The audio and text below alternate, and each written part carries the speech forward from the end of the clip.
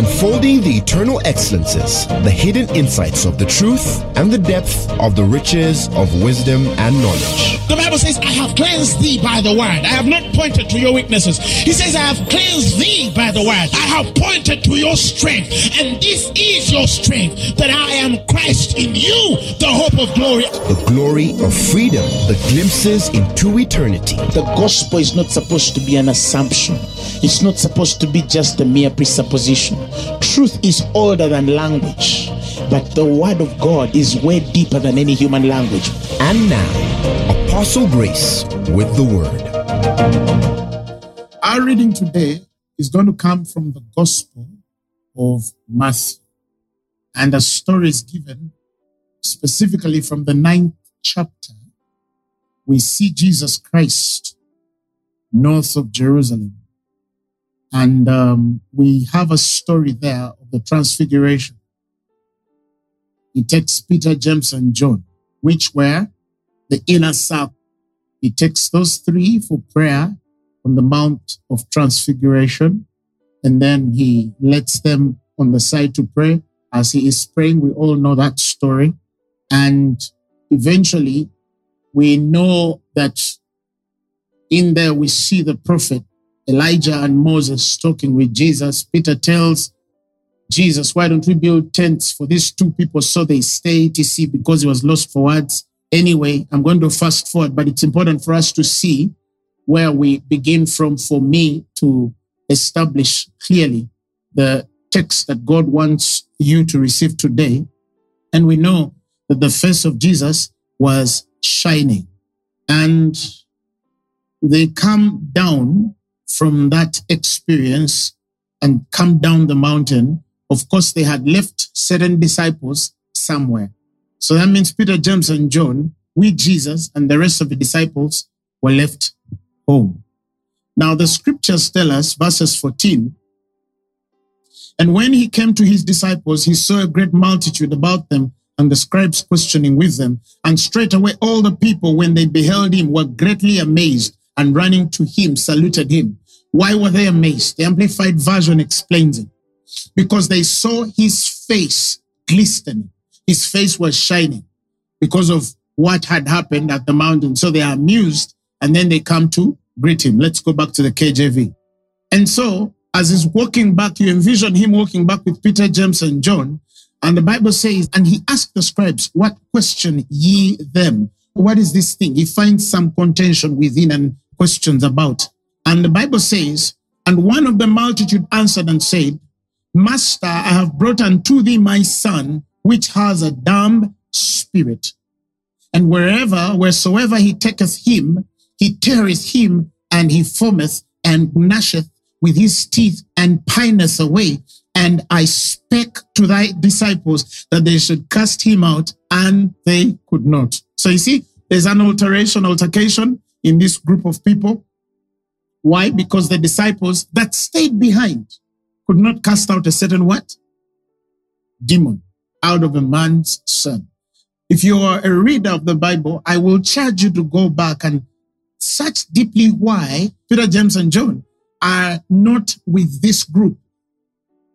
There is a big probability that if they were part of that group, perhaps they would not have had that problem. And that we can justify through scripture. If you go studying very keenly, you'd understand that even with the 12 disciples that Jesus Christ had, many of these disciples functioned slightly different from others based on the authority with which God gave them. James, Peter, and John were unique people. That's why Paul calls them pillars. Galatians 2.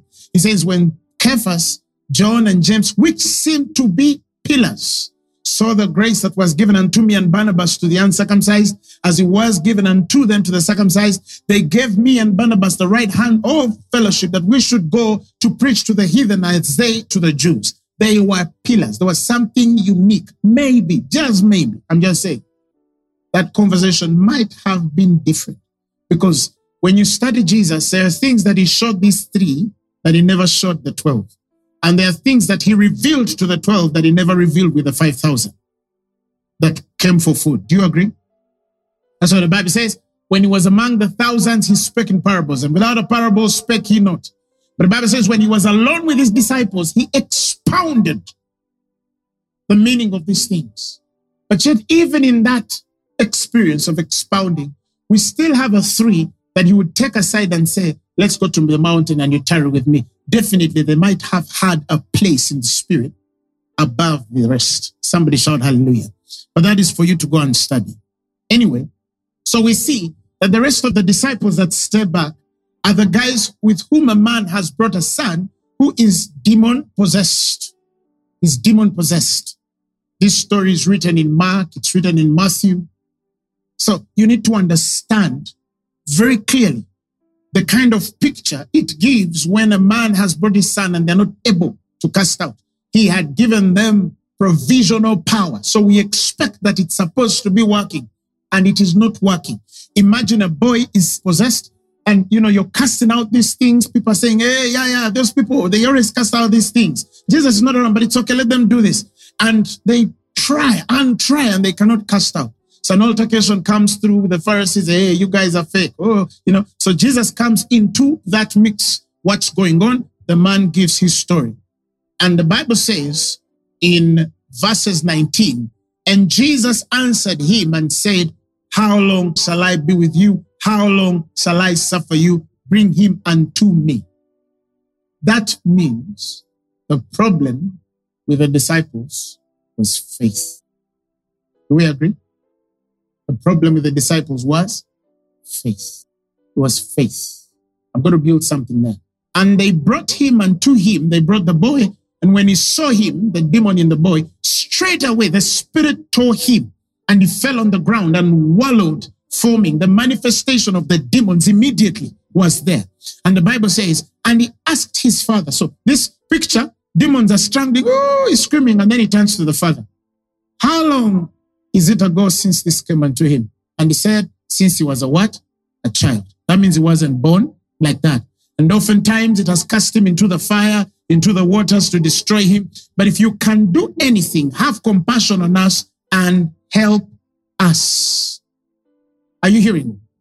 Now the Bible says, Jesus said unto him, if thou can believe, all things are possible to him that believeth. Now, I want you to first go into the mind of the Father and see what he is thinking when the disciples have failed.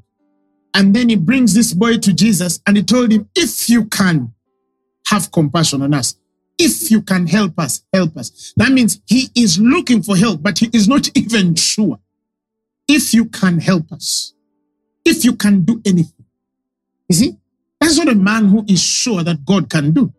That's a man saying, if you can, please what?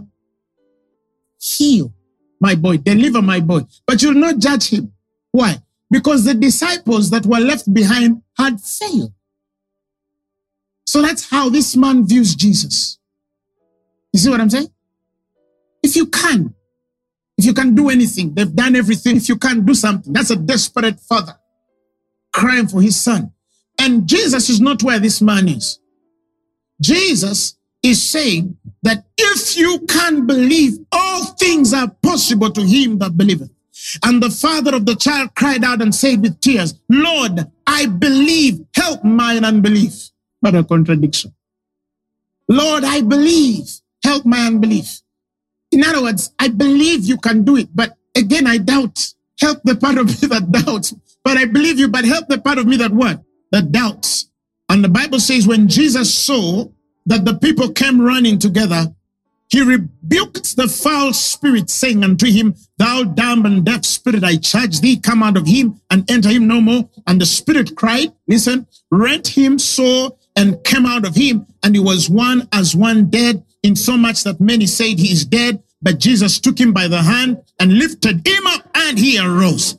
And when he was coming to the house, his disciples asked him privately, why could we not cast out this devil? Why could we not cast this spirit out?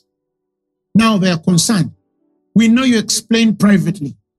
Why could we not cast this demon out? Praise the Lord Jesus Christ. Why could we not cast this thing out? And verses 29, and he said unto them, this kind cometh forth by nothing but by prayer and fasting. And they departed thence and passed through Galilee, that he would not that any man should know it, etc. We're going to come back to a certain line there that I want to emphasize before the end. Now, there is an instruction we lost in that text, and it's clearly there if you look deeply. Why? He is having a conversation with a man whose son is possessed. How long has he had this thing? Oh, since he was a child. If you can help us, please deliver my boy. And Jesus tells him, if you can believe, all things are possible. And straight away, the father cried out, Lord, I believe, with tears in his eyes. Help my unbelief. Something was supposed to come there and answer this man. But an interruption comes. The next verse tells us, when Jesus saw that the people came running together, some people, I think, some were telling him, aha, Jesus has come. Let's see whether it will work. So a group of people come what? Running. Jesus was not looking for that attention yet. And how do I know? The Bible says, when he saw them running, coming to him, immediately, he didn't wait for them to gather. He immediately rebuked the what? The spirit. And when the spirit leaves, if you go down in verses 30, the moment it's done, they departed thence and passed through Galilee, and he would not that any man should know it. That means Jesus didn't want them to spread what was working in his life at that particular point. So you can agree with me that at the point where he sees men running, there's a conversation he's having with this man, but because he sees the crowd is coming, he pauses that conversation and does what he's supposed to do and immediately goes to Galilee. Should the congregation or that audience have not turned quicker to take the attention Jesus did not want, this conversation would have continued. Do you agree? Now, that's where I want us to go. Somebody shout hallelujah. Because you see, the Lord showed me something about how faith works. And in this text alone, you see three of believers and three kinds of perception or interpretation concerning faith. And I want you to walk this journey with me. You have the man who has his son. You have the disciples that cannot cast out this devil. And then you have Jesus, the perfect picture. Let's begin with this man. The fact that he could carry his child to disciples to pray, or perhaps he thought Jesus would be there the day he brought his son. It means that in him there was an ounce of faith. But he was the kind of believer that even though he believes that God works, he does not know how God works. Even though he believes that God can do, he is not sure of how far that power goes. But he has enough faith to bring his boy to what? For prayer. Or if you would create another scenario, it would be likened to a person who is not so sure about what God is able to do, is not so sure whether even God is willing to do that miracle for them, either because of the magnitude of the sickness, the magnitude of the problem, the magnitude of the trouble, the magnitude of the challenge. So they're not sure whether even Jesus can fix it. Some are not even sure whether it's the will of God to fix it. But they have enough faith to go for prayers. There's that category. And Jesus was trying to help this man get to somewhere. But unfortunately, this conversation was interrupted. But as I continue this journey, you will see what Jesus wanted to teach this man. Because I can tell you the biggest percentage of Christians in the world are like that man. They have enough faith to carry their issue to somebody who can pray. And I believe that some of us men of God, or many of us as men of God, we've actually enjoyed that place with them. Why? Because it means that they will always call us. They're eternally dependent on us. Without our phone call, their member will die. Without our text message, their marriage will fail.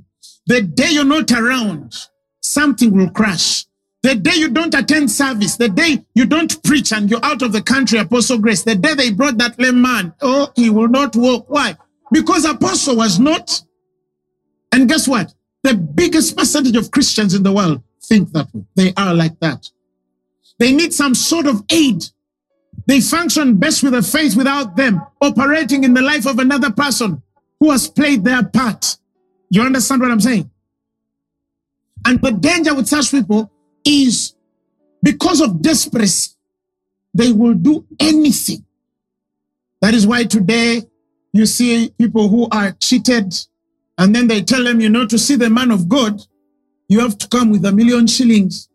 If you don't come with the money, you will not what? Heal. Oh, what the heck? I want my child to be what? To be healed. Besides, I pay the physicians millions of shillings. You see? So, what loss do I have? I am what? Desperate. Even when they know that the miracle should not be bought. Some know, some don't even know. And not because they cannot know, but they don't care.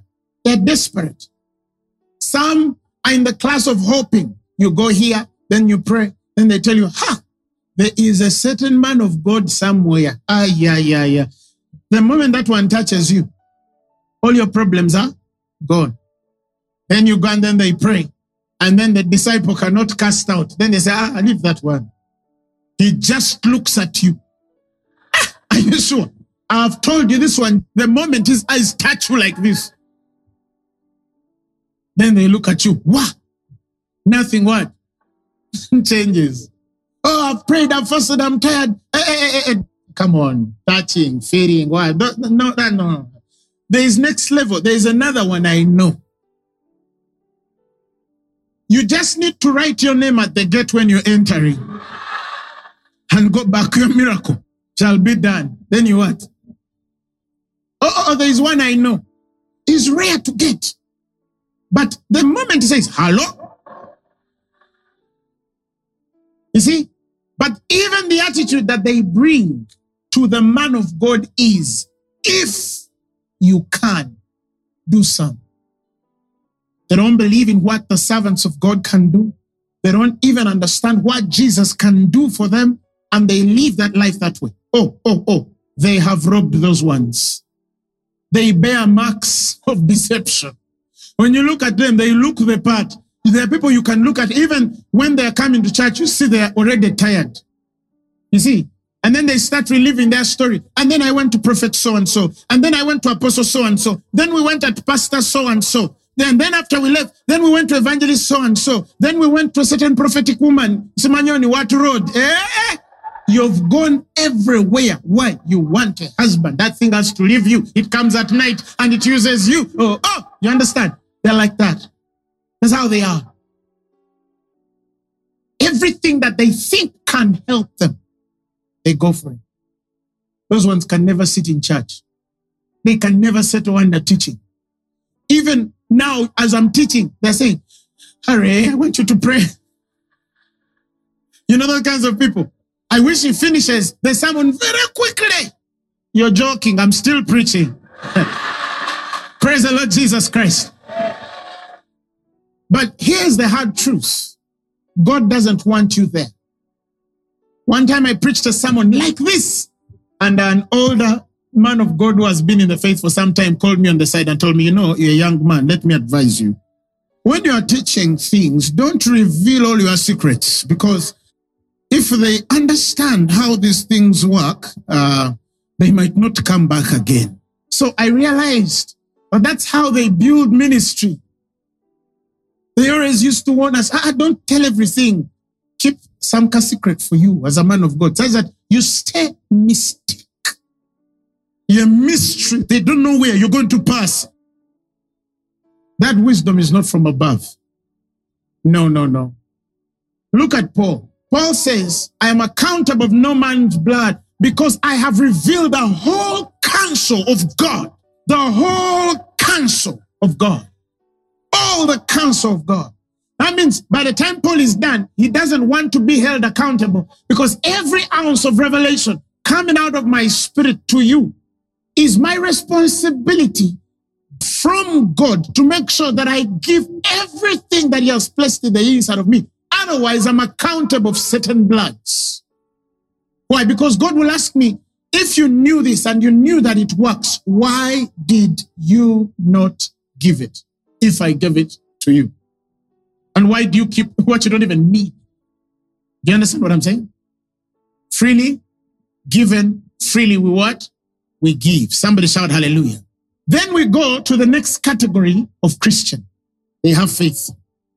They understand authority. They pray. They have testimonies. They cast out. They have what? Testimonies. And then some things refuse, some work, some refuse, some work. And then if they are so proud, the danger of that kind of group, the disciples, if they are so proud, when it doesn't work, they'll build a doctrine to give excuse of why it didn't work. Now, the most dangerous group is that one, because it bears the pride of what has worked, and it knows its way around many things. It has its reputation that it can do something about it as the disciples. But something comes and they cannot change it. And they don't bear the humility, like the ones we've read about, to ask God, why could we not cast out this spirit? Let me tell you, this is something I learned many years ago, that if I pray for somebody or something and I fail to get an answer, when I know that I'm positioned right spiritually, I have been humble enough to ask God, why can I not get this person healed? And I'm amazed at how many answers God has given me. And usually, if this person can follow through with me, we get the answer. We get the answer. Because the mystery of God's working power, it so amazes in how correlated it is to the spirit that is so humble enough to be teachable when it cannot fix an issue. Some of you fail to fix certain things, but you're not even humble enough to ask or seek answers. And the reason why you're in that trouble is because you're too proud to even ask. You're dying. Yet there's somebody in the world who has an answer. Some of us were even so proud that we cannot ask God. We cannot ask God. One time I was dealing with a story of somebody that had a disease, a lady, and I prayed for her several times. And I didn't see the change. And so on my side, I felt the faith was there. Everything was right. And then one day I go to the Lord and I said, why can I not heal this woman? And the Lord told me she's dealing with unforgiveness. You see, small little things. So it's not that the healing power is not available for you to heal her. It's just that even when it is availed, something in there is killing and short-circuiting the work of God. Oh, how? Let me explain it. Do you know that God would not allow a certain grace to settle on Simon the sorcerer because he had bitterness in his spirit? See, some of us, when we preach grace, we start to disqualify even the obvious ways that God has revealed through Scripture. You think Simon the sorcerer was not existed in the present truth? Wasn't he a result of the new birth? He was born again. It is not about even the money that wanted to buy the miracle. It is the gall of bitterness and the bond of iniquity in his spirit. And they tell him, you don't have a part here. There was something in his heart that was not right. But Simon had believed. How many of you know Simon had believed? Simon had believed. He had believed. He had believed.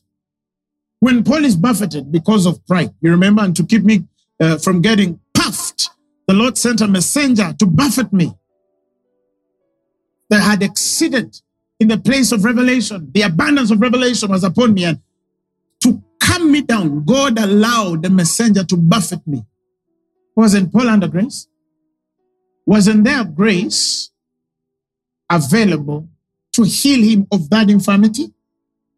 Yes, he was. But there was a more intricate heart issue with Paul. That's a conversation I know many of grace preachers do not want to have. Because sometimes it slaps their theology, and not because this is the problem. No. It is because sometimes in preaching the revelation of the person of God, many of us see and operate in part. Paul was under grace.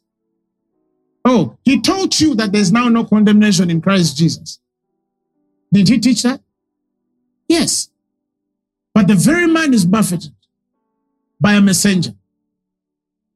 And at that point, God is trying to get into this man to tell him, no, the revelation is too much and you're getting inflated with a certain pride that is not suitable for the place and office that you've been called. All Paul needed to do was to repent of his pride. That's all. Metanoia, to change his mind. And at that particular point, the devil would not have any legal ground over his body. Are you following what I'm saying? So I tell this lady, you need to let go. She had a past relationship and her husband broke her so bad. And then she kept cussing, and in her sleep, and when she was waking up, she hates this person. I wish she this. And she's a born-again woman, but she's so bitter in her spirit.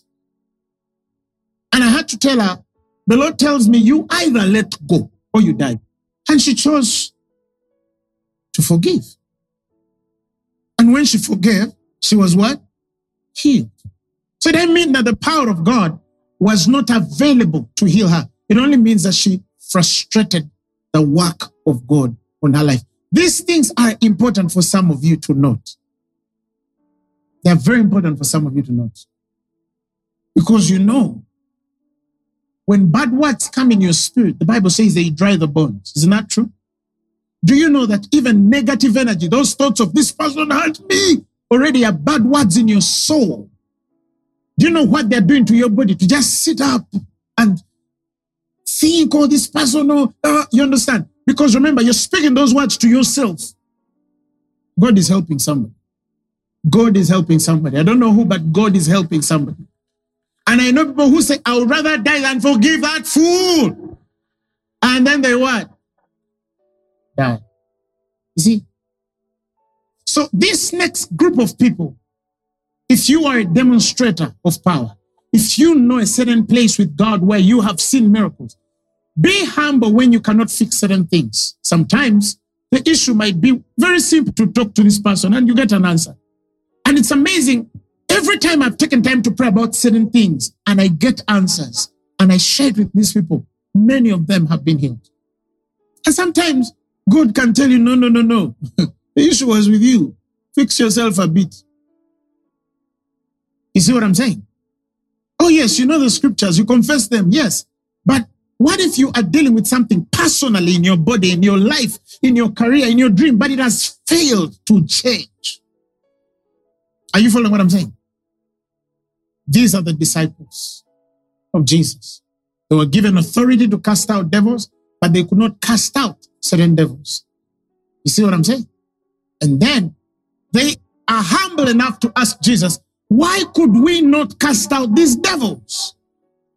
And Jesus says, because this kind goeth not away except by prayer and fasting.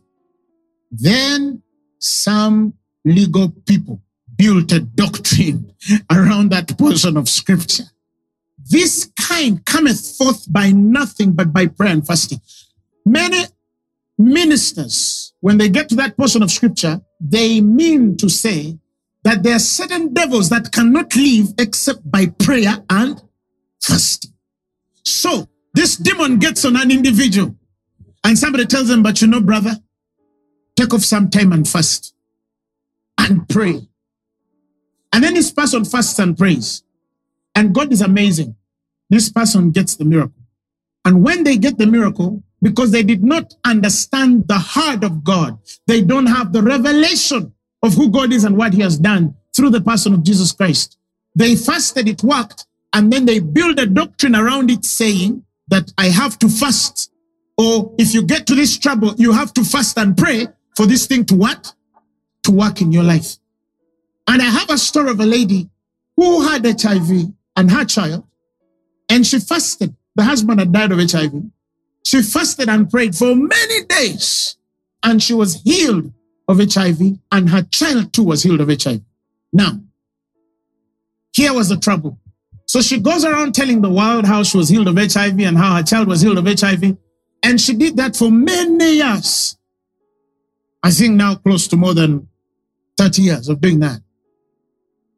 So one day I sat this lovely lady down and asked her, in your teaching about the healing of HIV and your child, have you ever seen one person healed of HIV? And she said, no. I knew why. I knew why. Because in her fasting and prayer, she did not know exactly what happened. And because she doesn't know the pattern, she cannot reproduce the grace to get the same miracle. And we have people like that who have built doctrines around what they did, and God in his infinite mercy and wisdom could have helped them stumble on something for their breakthrough, because in there they did something right, but without understanding. You understand what I'm saying? Without what? Without understanding. Like in life, there are things you can do by luck. You can stumble on something by what? By luck. You remember in high school, we used to, I don't know whether they still do it now, in high school, we used to have those tests that used to have options, A, B, C, D, E. You read, and this one I know it's D. Circle the right what? Answer. Then you get on something. You skip it. You answer the rest. But there are like 2 or 3 things that you honestly don't have a clue. Some of you, if your neighbor is near you, if your neighbor is not near, or you have those kids who, the right when they're like, then the invigilator comes in and says, 10 minutes to go, and then they walk out. Then you say, now, instead of leaving this thing, I can do something here. Picky, picky, bonky, father had a donkey died, father cried, picky, picky, bonky. Now you get out of that game. Let's go, 10 minutes. Wah! And then the paper comes back. And you are right.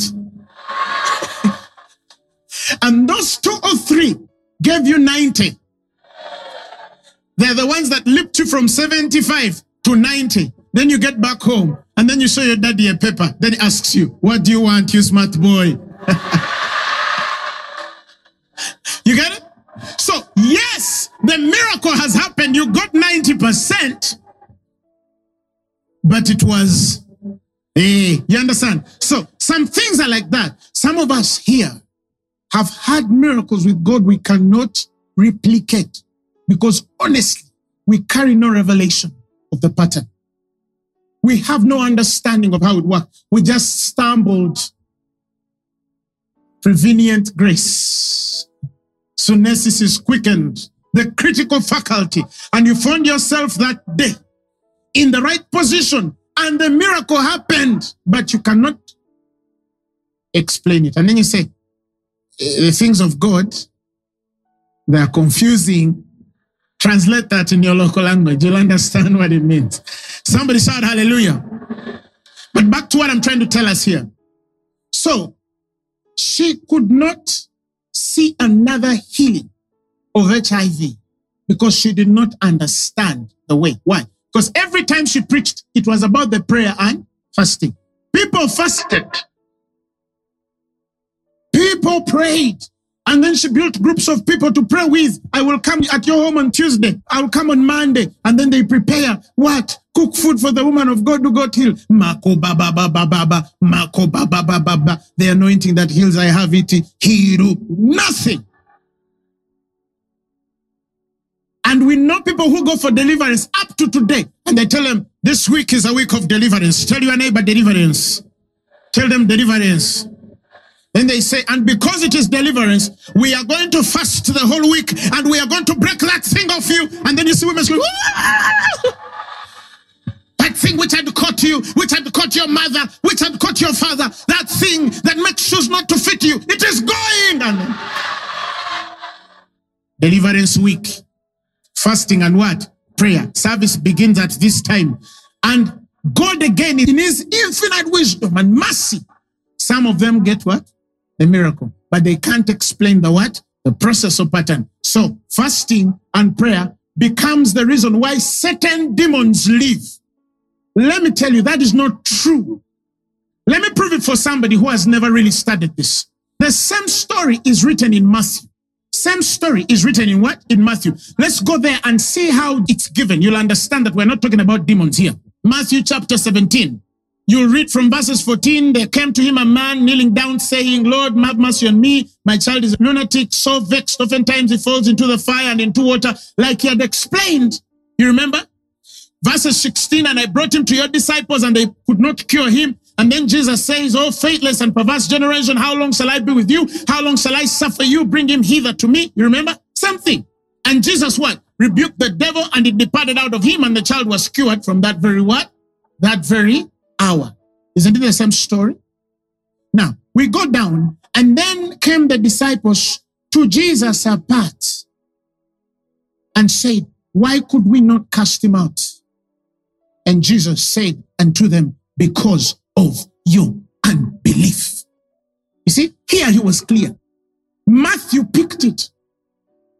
Somebody shout hallelujah. Matthew what? Picked it. He said, because of your unbelief. Somebody shout hallelujah. And he says, for verily I say unto you, if you have faith as a grain of mustard seed, you shall say unto this mountain, remove hence to yonder place, and it shall remove, and nothing shall be impossible unto you. How be it this kind of what? Answer me. This kind of goeth not out except by prayer and fasting. You see? Come on, clap for Jesus. This kind of unbelief. That means it's not enough for you to know how to quote scriptures. Sometimes you have to set aside some time to pray and fast about certain issues. Not because the demons are uncurable, not because that demon is so strong, but because of your unbelief. Now that should change everything. Why? Because now we see the prayer and the fasting on my part was to help me have the right faith to deal with the spirit. Not that this spirit is too strong, that without praying and fasting, it cannot go. No. No. It's not in the strength of the spirit. Otherwise, the sacrifice of Christ is not enough. The sacrifice of Jesus is not enough. If you tell me, okay, Jesus died for my sins, but there's a demon. Oh, that one. You put aside Jesus' sacrifice and fast. You see, those are works. You've gone back to works. And many of you, the reason why you've fasted and prayed and not seen answers, it is very simple. You think that your fasting will take away the demon. You think that your prayer will take away the demon. Did you know God has never called a Christian to apply prayer toward him over any demon spirit? It's not in scripture.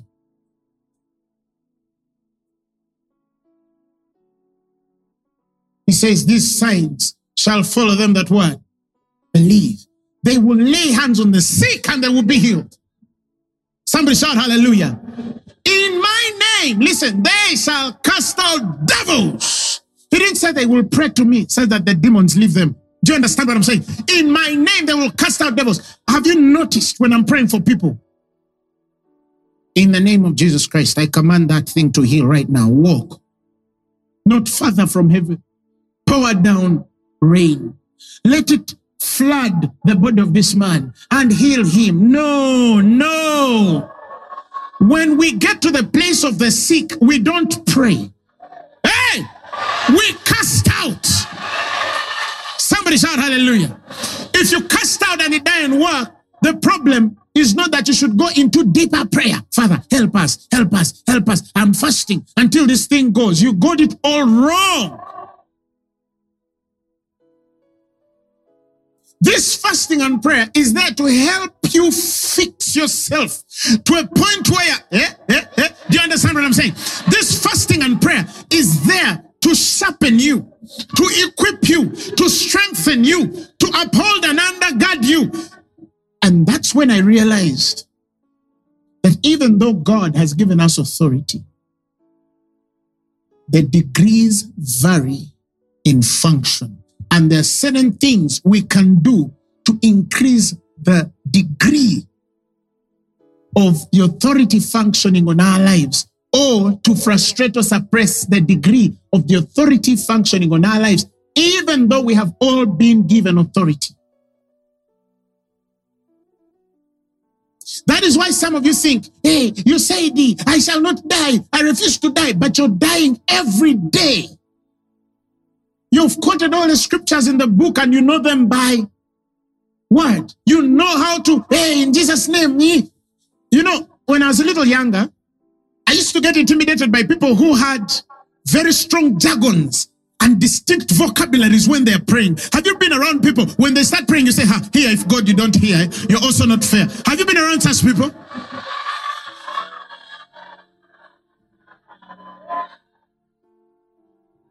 Father God, we want to thank you, the power, and you're like, that man can pray. No, it's not about what the man prays. No, it's about the authority that man commands when he prays. Somebody shout hallelujah. No, mature out of that. It's not about the jargon. It's not about the sentences. You know, we have people who even go on YouTube and then they look for prayers by so and so, because some men know how to construct sentences. People have constructed sentences. You have listened to every YouTube audio, but you're still sick. And chances are you won't heal. Because it's not about the jargon. It's not about the vocabulary. It's not about the wonderful construction of sentences. It's about the authority that that man or woman has in God. It's about that. It's not about anything. It's about that. It's the authority. Look at how Jesus did when he was dealing with the lame. Let's go back to Jesus' story. Be thou healed. Hey, didn't Jesus have vocabulary? He had vocabulary. Little girl, rise. Lazarus, come forth. Peter, walk. Rogers, raise up. Anita, it's changed. Robert, your house is healed. No, it's not about the words. It's the authority. It's the authority. It's the authority. For somebody to say that it must change, and heaven and earth will hear that a woman said that it cannot happen. My child will not die. Somebody shout hallelujah. That is called faith. That is called faith. But God here has given us the mystery of churning our craft. He has given us the secret of growing what he has given us by God, of influencing the spiritual realm a certain way. He says you can increase this thing. You can move this thing to the next level. Not because the demon is stronger. No. But because you're not positioned right. Position yourself right. Just position yourself right. That's what Jesus is trying to tell. You remember the time when they come to Jesus and they tell him, you have a problem. Your disciples are not what? Fasting. And he told them, no, it's okay. I'm here.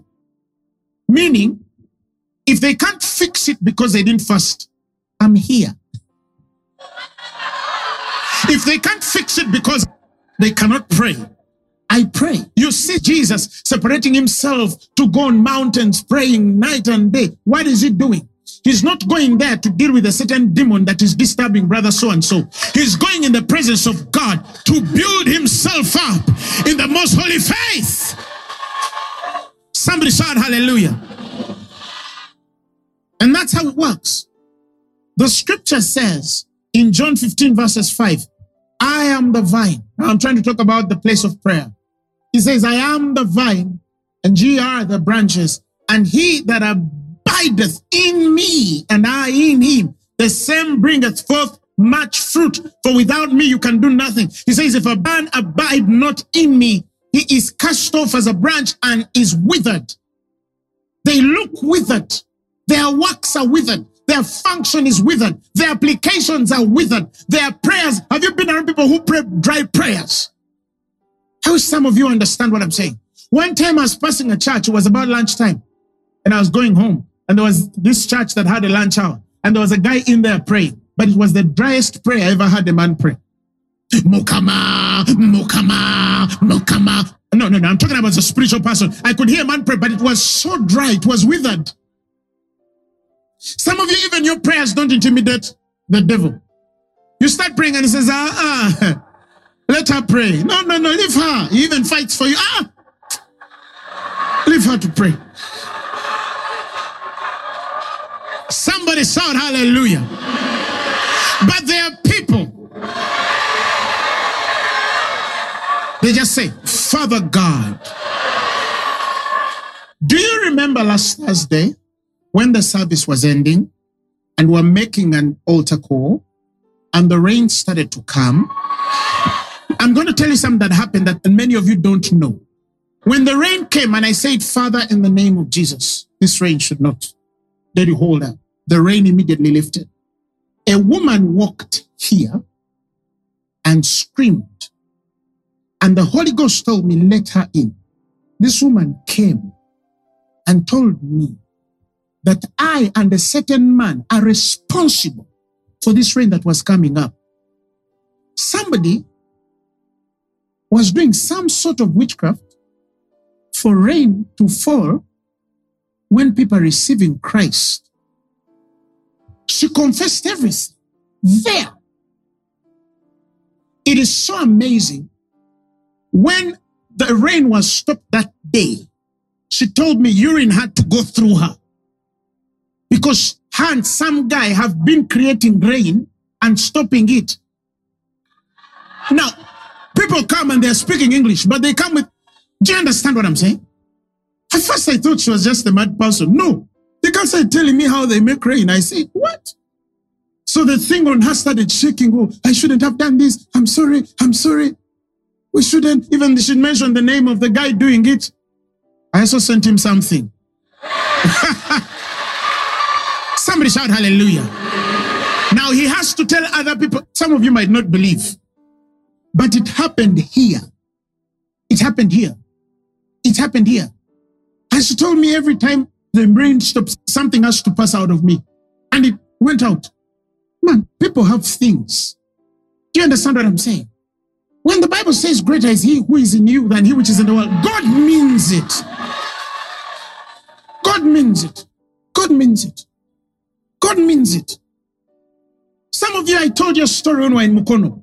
And we used to have a witch doctor who used to play music, boo, boo, boo, when we are praying. When the overnight, this guy is playing music. We forgave him the first time. Then I got mad. In the overnight, as the next preaching, I called Apostle him and I told him, come and I show you power. I looked at those machines that were facing the church. Apostle him was next to me like this. And I said, ban, no! Immediately. And the man ran mad. The witch doctor ran mad. Immediately. From that day, when he saw me walking this way, he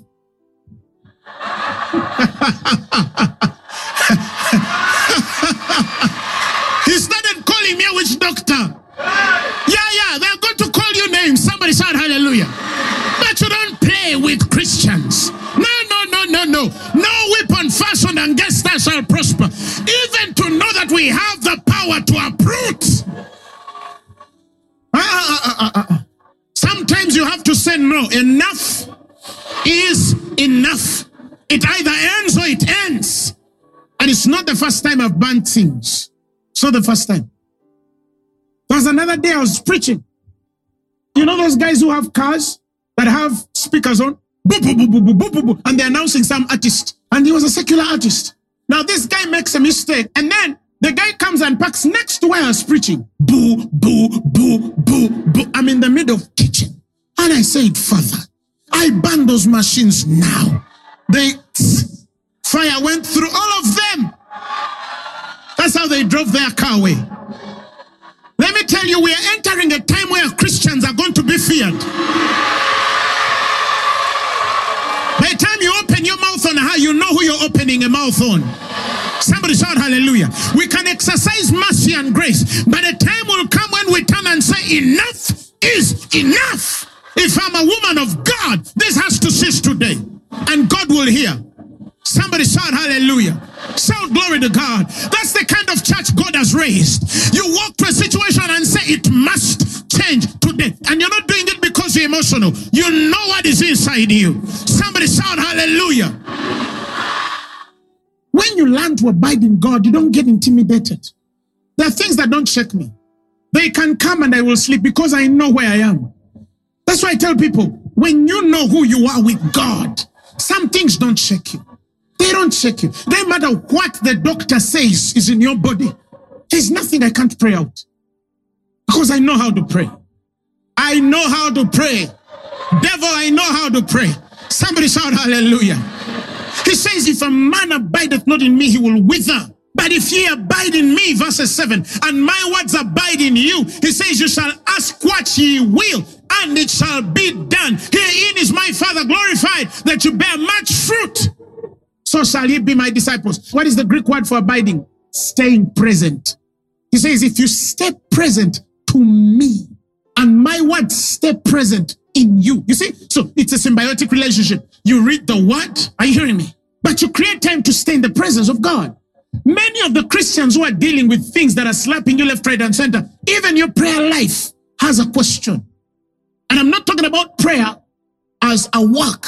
I'm talking about prayer as in building a relationship with God. Because some people think that prayer is a work. It's not a work. It's a relationship issue. To say that I can actually sit with God and acquaint myself with Him.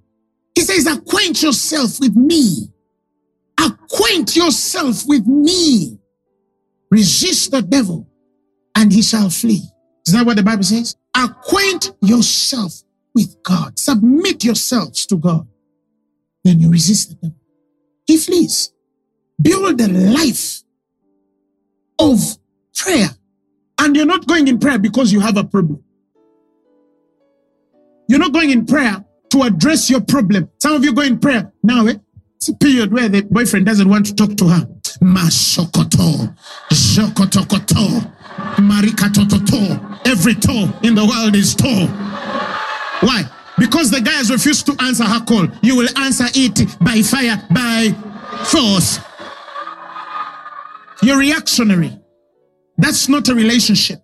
That's not a relationship. God says, stay present to me and see how much fruit will come out of you. Stay present to me and let my words abide. You know those things where you say, I'm coming on Thursday, you're sitting in service. What do you think you're doing? You're being present.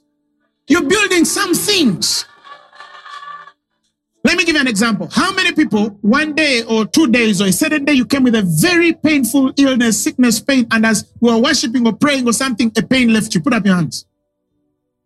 That was not prayer. Somebody just sat in the meeting and God started fixing their body. And that's how everything fixes. That's how your marriage fixes. That's how your job fixes. That's why you're seeing progress in your life. Why? Because you are abiding in the presence of God.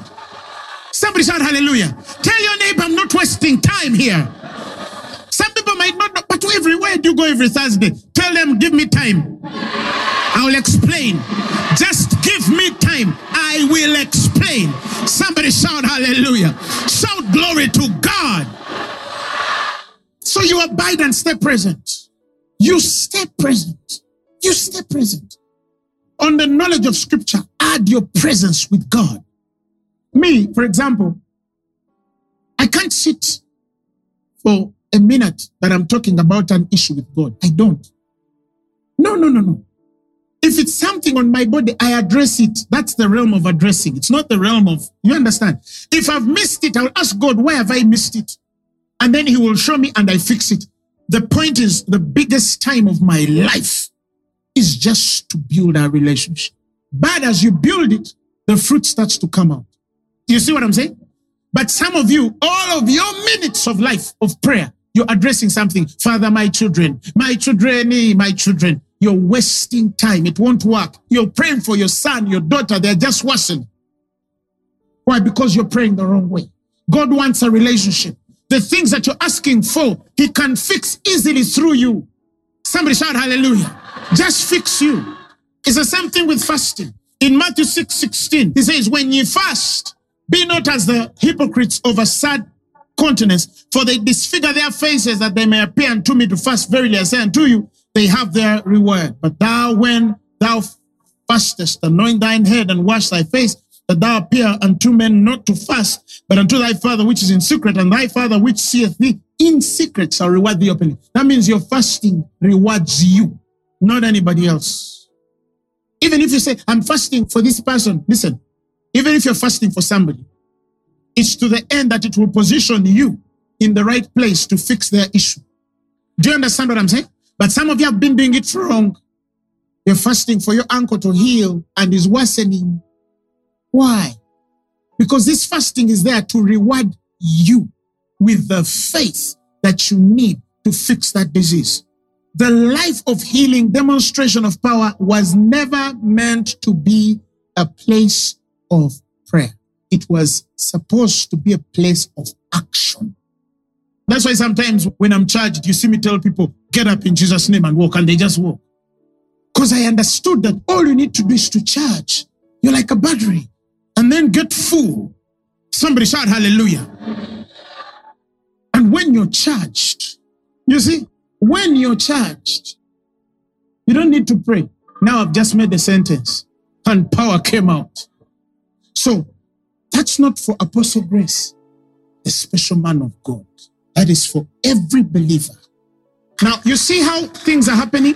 Right now, as I'm speaking, the anointing is moving. As I'm speaking, power is flowing. As I'm speaking, somebody who is healed right now is receiving their healing. I see a woman who has been used by demon spirits. These things come and use her at night. And right now, the power to deliver is available, and God is delivering women from familiar spirits that have been espousing them as husbands. You see, I'm just speaking. Because that is how faith works. When we say, this year you are a success, we're not just claiming it for you to have a nice evening. We are speaking from a place of power. Do you understand what I'm saying? Because these are years of exercising myself. There are times I get so charged that some people can't even stand near me. Some people can't even shake my hand because of the what? The presence. I've had experiences where my own wife can't come near me in my own house because I'm charged. Do you understand what I'm saying? God has not called you to live a normal life. Forget about it. It's already too late. It's already too late. Your daughter comes back with some demon. You look at her and it starts rolling her. And you tell her, never go back there. You don't need to explain anything. The power speaks. Somebody shout hallelujah. Your boy misbehaves and you point at him and he gets slain and rolls for hours. And then he stands up and tells you, Daddy, I'll never do it again. You have not slapped him, but you've released something on his life. That is where we are going. Somebody shout hallelujah. That's what God has given us. You enter a place and you must change it. Because you abide with the Father. That's the place of fruitfulness. You cannot build anything and it fails. You can't. Why? Because it comes with a certain authority. When we pray for you, it comes with a certain authority. Somebody shout hallelujah. And that's the life God has called us to. Not less. Not less. I want you to just raise your voice and start to pray.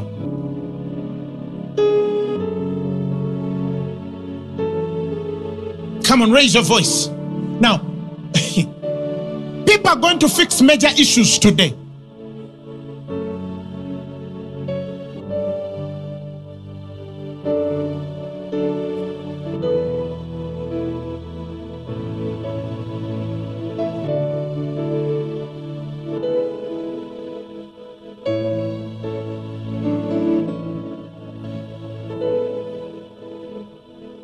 Come on, open your mouth and start to speak.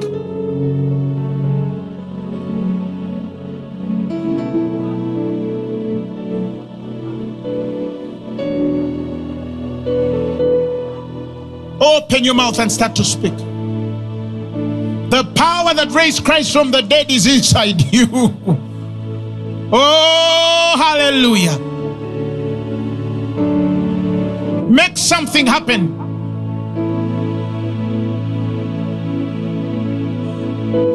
Make something happen.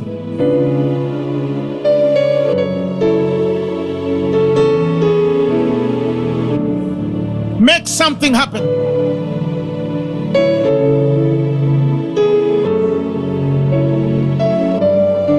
Make something happen.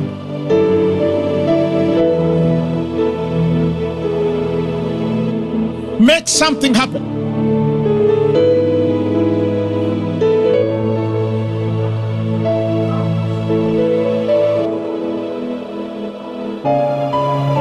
Something must change tonight.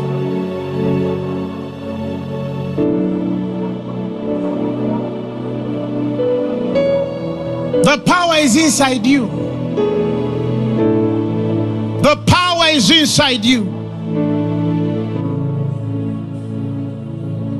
Your eyes on the sparrow and your hand it comforts me from the ends of the earth to the depths of my heart. Let your mercy and strength be seen. You call me to your purpose as angels understand. For your glory, may you draw all men as your love and grace demand. Let's sing it. Yes, I will run to you, to your words of truth. It's not by might, it's not by power, but by the Spirit of God. So I will run the race till I see your face. Oh, let me live in the glory of your grace. Come on, let's sing it. You call me to your purpose, says angels understand. Come on. For your glory, may you draw all men as your love and grace demand. Tell him I will run to you.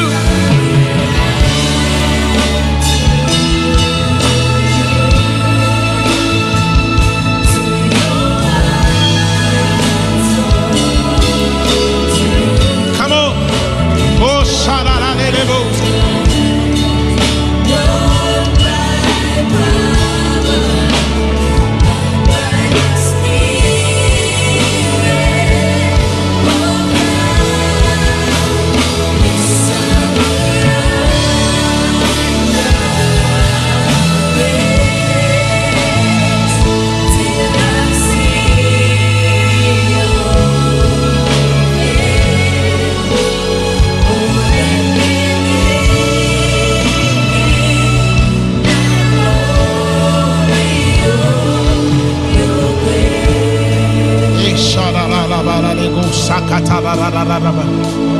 Shabredego Sikarada Bago Shata Paradego Erekota Badego Zikarara Bago Shata Baba Ropa Yarada Debo Kotala Baradego Sendego Shira Baba Shoreko Sikata Baradego Sabaradego Rekote Baradego Sharada Debo Shata Baraba. Come on. Oh, Pasha Katara Baba Gosha Talapaye, Mato Katara Baba Gosha, eh, Sharada de Rebogosa Kataraba. I see deliverance taking place. I see deliverance taking place. I see witchcraft leave. I see witchcraft leave. I see witchcraft leave a family. Masharakota. I see witchcraft leave a family. I see witchcraft leave. Hey, Abako, spirit of death, I rebuke you now in the name of Jesus. Spirit of death, get out. Lose her. Lose her. Lose him. Spirit of infirmity, I command you to leave. Leave that woman's kidneys. Leave that man's heart. Leave that woman's liver. Leave that person's pancreas. Get out of their body. In Jesus' name.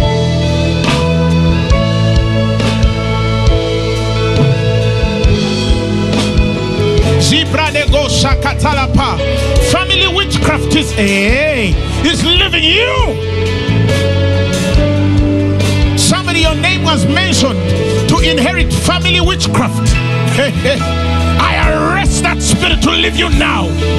Go. Witchcraft in your workplace, I command you to go. Hey, Shana Barade. Witchcraft in your workplace, I rebuke that spirit of witchcraft. I command it to leave you. Get out, you spirit of darkness. Spirits of madness, bipolar, schizophrenia, split personality disorder. Hey, power of the Holy Ghost.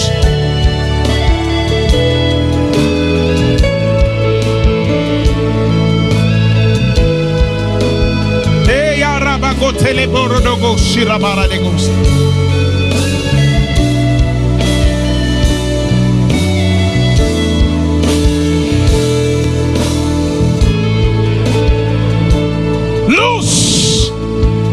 Loose! Loose!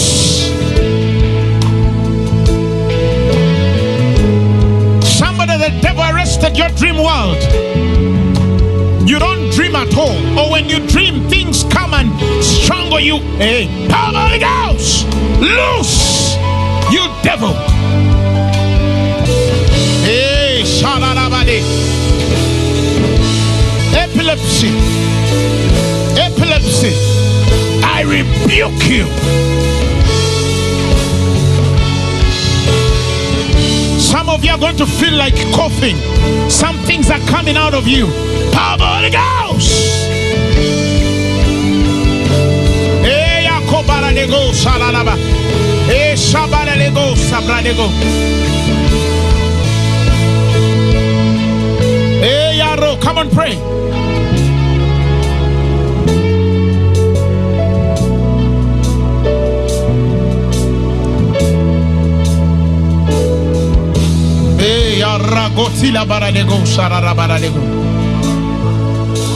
You spirit of struggle and strife, I have cast you from the root.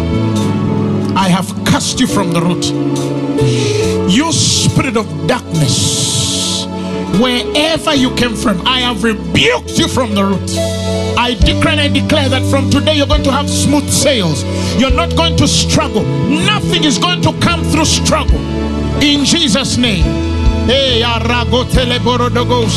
If you're sick in your body, receive your healing now. Thank you, Lord. If you have never given your life to Christ, repeat this as after me. Say, Lord Jesus, I thank you because you died for my sins and you were raised for my glory. Tonight, I receive you as my personal Lord and Savior. I'm born again. Amen. The message you have just heard was brought to you by Phaneroo Ministries International. For more information, contact us on telephone number 041-466-4291 or email us at phanerokampala@gmail.com. You can also find us on the web at www.phaneroo.org. Or better still, feel free to join us every Thursday for our weekly fellowships at UMA Multipurpose Hall from 5 p.m. to 8 p.m. You can also catch the live stream at livestream.com/Phaneroo. Phaneroo, make manifest.